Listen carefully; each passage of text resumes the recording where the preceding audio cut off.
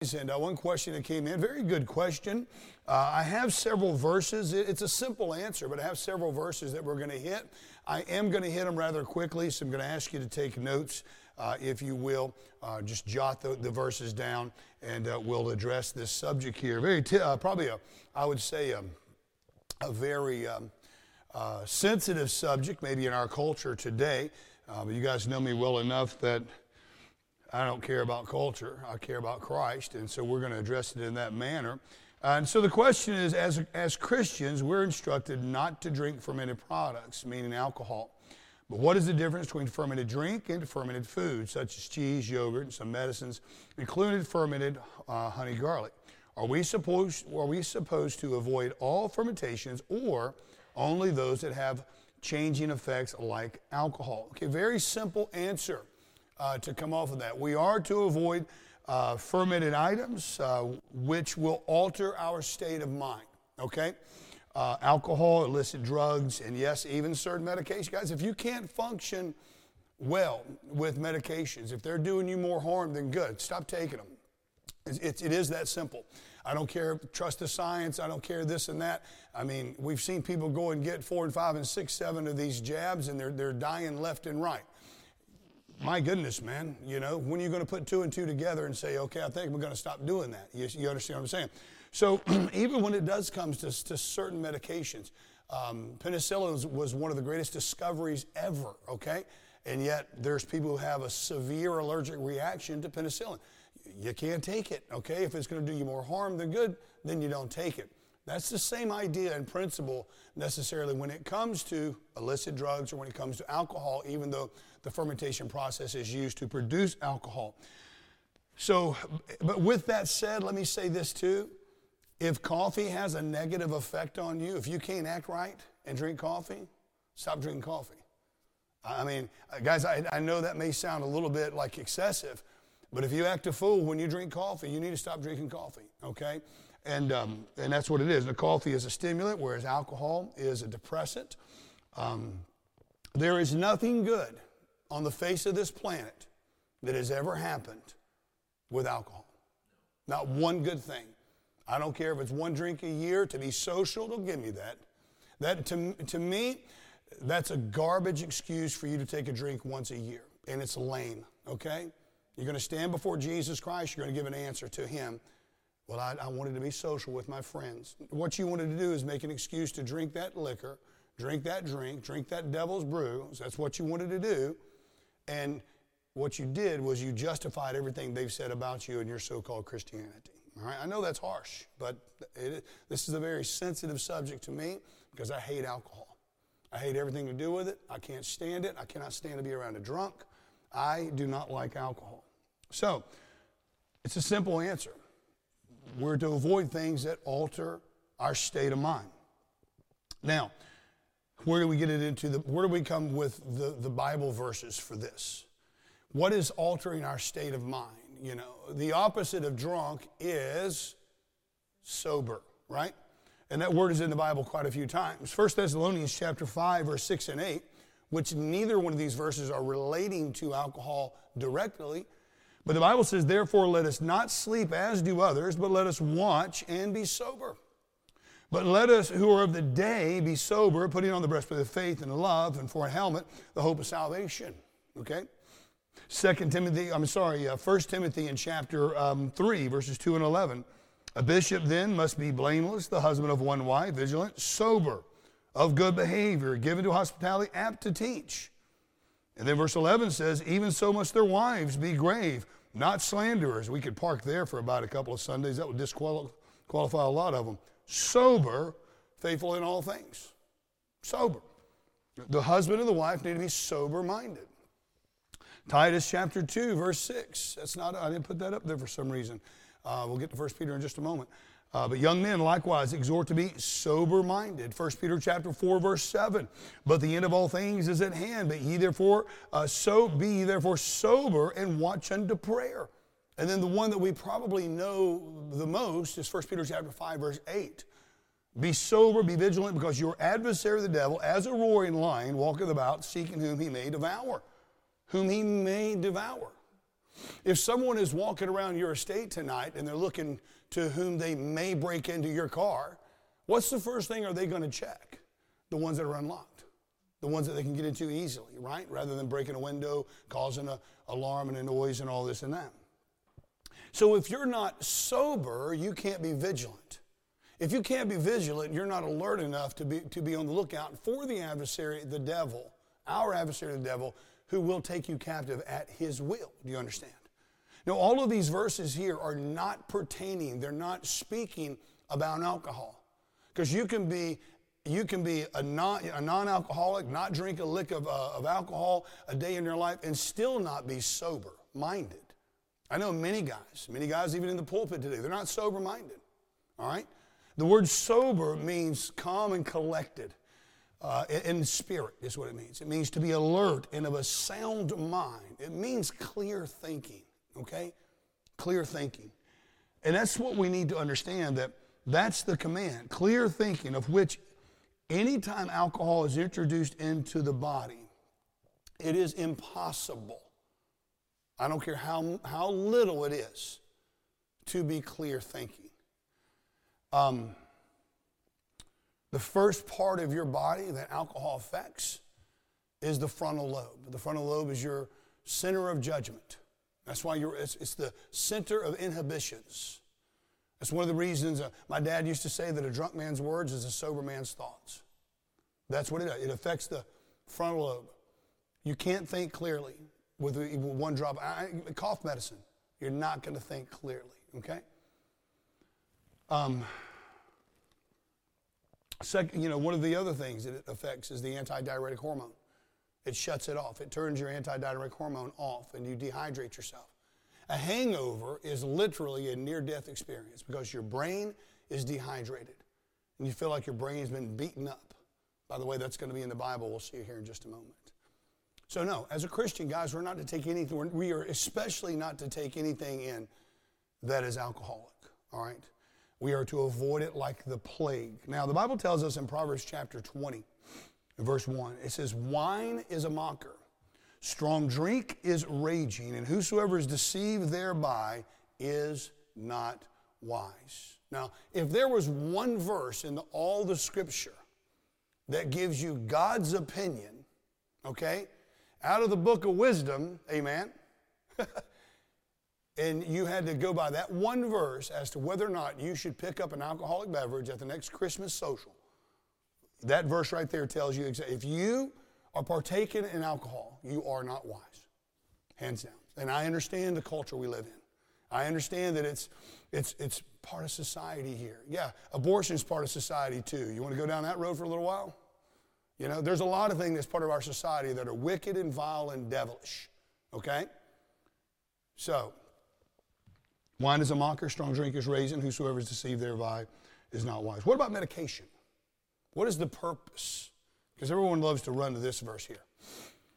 The Bible says in Proverbs chapter 31, verse 6, give strong drink unto him that is ready to perish, and wine unto those that be of heavy hearts. Now, everybody likes to focus on that one, on that backside right there and say, well, when somebody's down, when they're depressed, and, give them a little bit of a drink and that'll make them feel better. If you're depressed, why are you going to give somebody a depressant? Okay? The context of that scripture is a painkiller. Alcohol is for a dead man. Okay? That's what it is.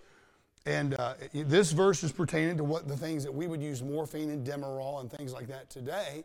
It is a painkiller in the final moments of one's life, much like you have in hospice today, how they make people comfortable. You didn't have those things to a certain degree in the biblical times. And that's what that verse means. You want strong drink? Give it to somebody who's about to die to lessen their pain or their body. Okay? Very, very simple. All right, so to kind of come back to the question and to address this thing just a little bit more, foods such as vinegar, fermented honey, garlic, cheese, etc., they do not have elements which affect the mind or cause a person to not think clearly. Now, that doesn't mean, guys, if you may be allergic to fermented things. You may be allergic to yeast. Kelly and I was talking the other day, one of the things that kicks off gout, if you suffer from gout, is brewer's yeast, which is the byproduct, which is a product used in making beer, making lager, is the brewer's yeast. And alcohol will exacerbate gout. It's the increase of your uric acid in your body, and it usually addresses your foot and whatnot, and toe, or it could be in one of your joints, and that's what it does. But yeast is a prime product, man, that will kick that thing off, and it'll have that effect on the body. Consequently, coffee is one of the things that will actually help alleviate it. Amen? So it's just godly. Coffee is just godly if you want to get right with the Lord, you know. Amen. Get rid of the alcohol, get some coffee in you. But when it comes to fermentation, because you guys have probably heard me speak about fermented beverage and this and that. So I understand the question very clearly, and I think the question is, it's an astute question, to be honest with you, because this would be one of the arguments that those who want to justify drinking, would use.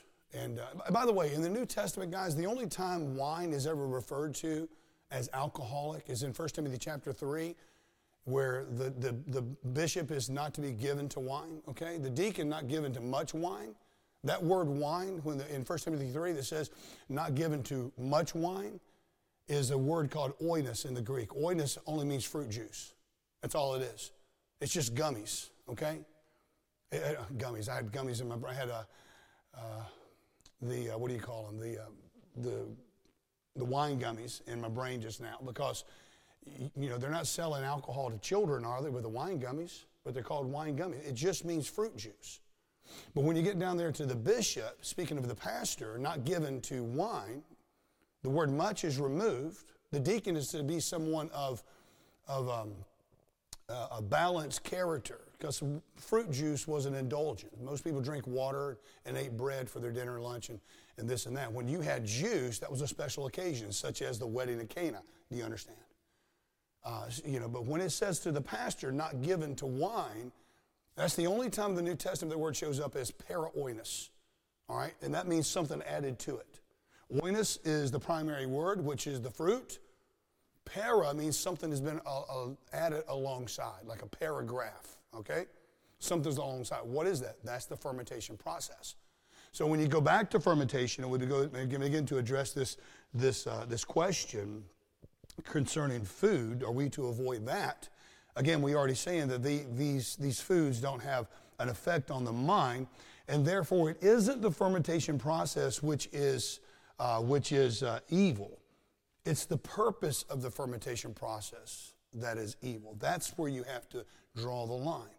And it is pure evil when it comes to alcohol. When the fermentation process is used to produce something that will cause you to have a mind-altering effect, it is wrong, because we are commanded to be sober-minded.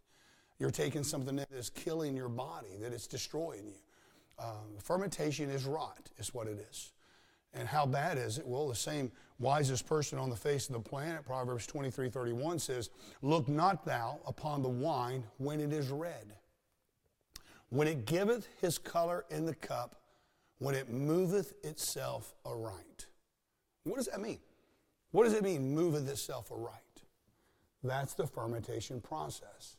That is the degradation of the fruit inside of the juice, which is now being fermented, developing the alcohol within it, moving itself aright. It is rotting. No different than a steak that you put outside on a summer day and leave it there for a couple of days, and it begins to move aright, doesn't it? Because it has maggots in it. All right? It's breaking down. It's rotten. All right? You wouldn't take that steak and put it on the barbie and eat it after that, would you? No, you wouldn't do that. But people will pop a cork and they'll suck that poison down day in and day out. And it destroys their lives, it destroys their families.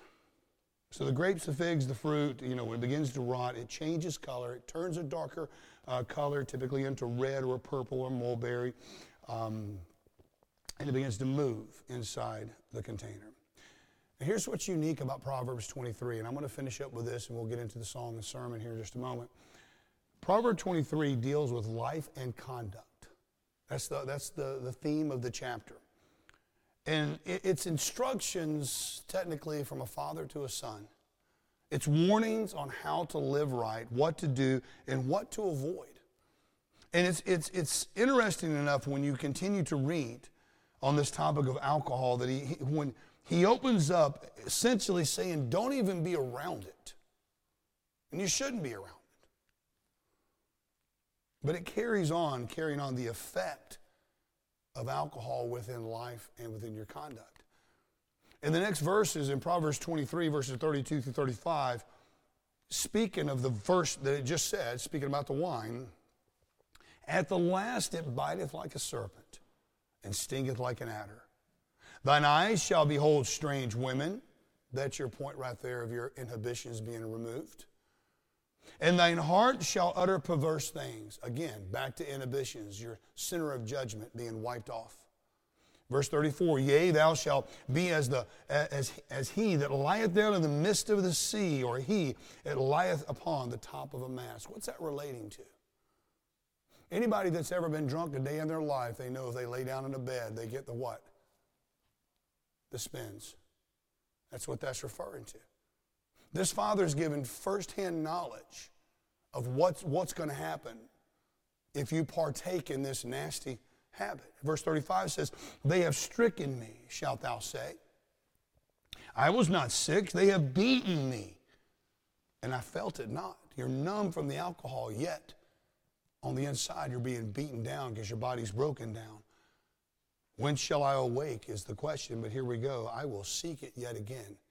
There's the addictive qualities of it. So just in those handful of verses right there, guys, there's enough knowledge, there's enough wisdom, there's enough understanding to know that you should have nothing to do. I don't think anyone should have anything to do with alcohol, Christian or non-Christian. Bible, I didn't use the verse, but the Bible even tells us, woe unto him who giveth strong drink unto his neighbor. Well, I'm just going to give a bottle of wine, for Christmas. Woe unto you. There's going to be judgment on you when you give those things away. I would love no more than to see it banned and outlawed, because it has done nothing but destroy families, destroy homes, destroy cities, destroy governments, listen, it has set aflame the wickedness that is already in mankind. So, hope that answers the question. Very simple answer, very simple question tonight, guys. Let's go ahead and stand.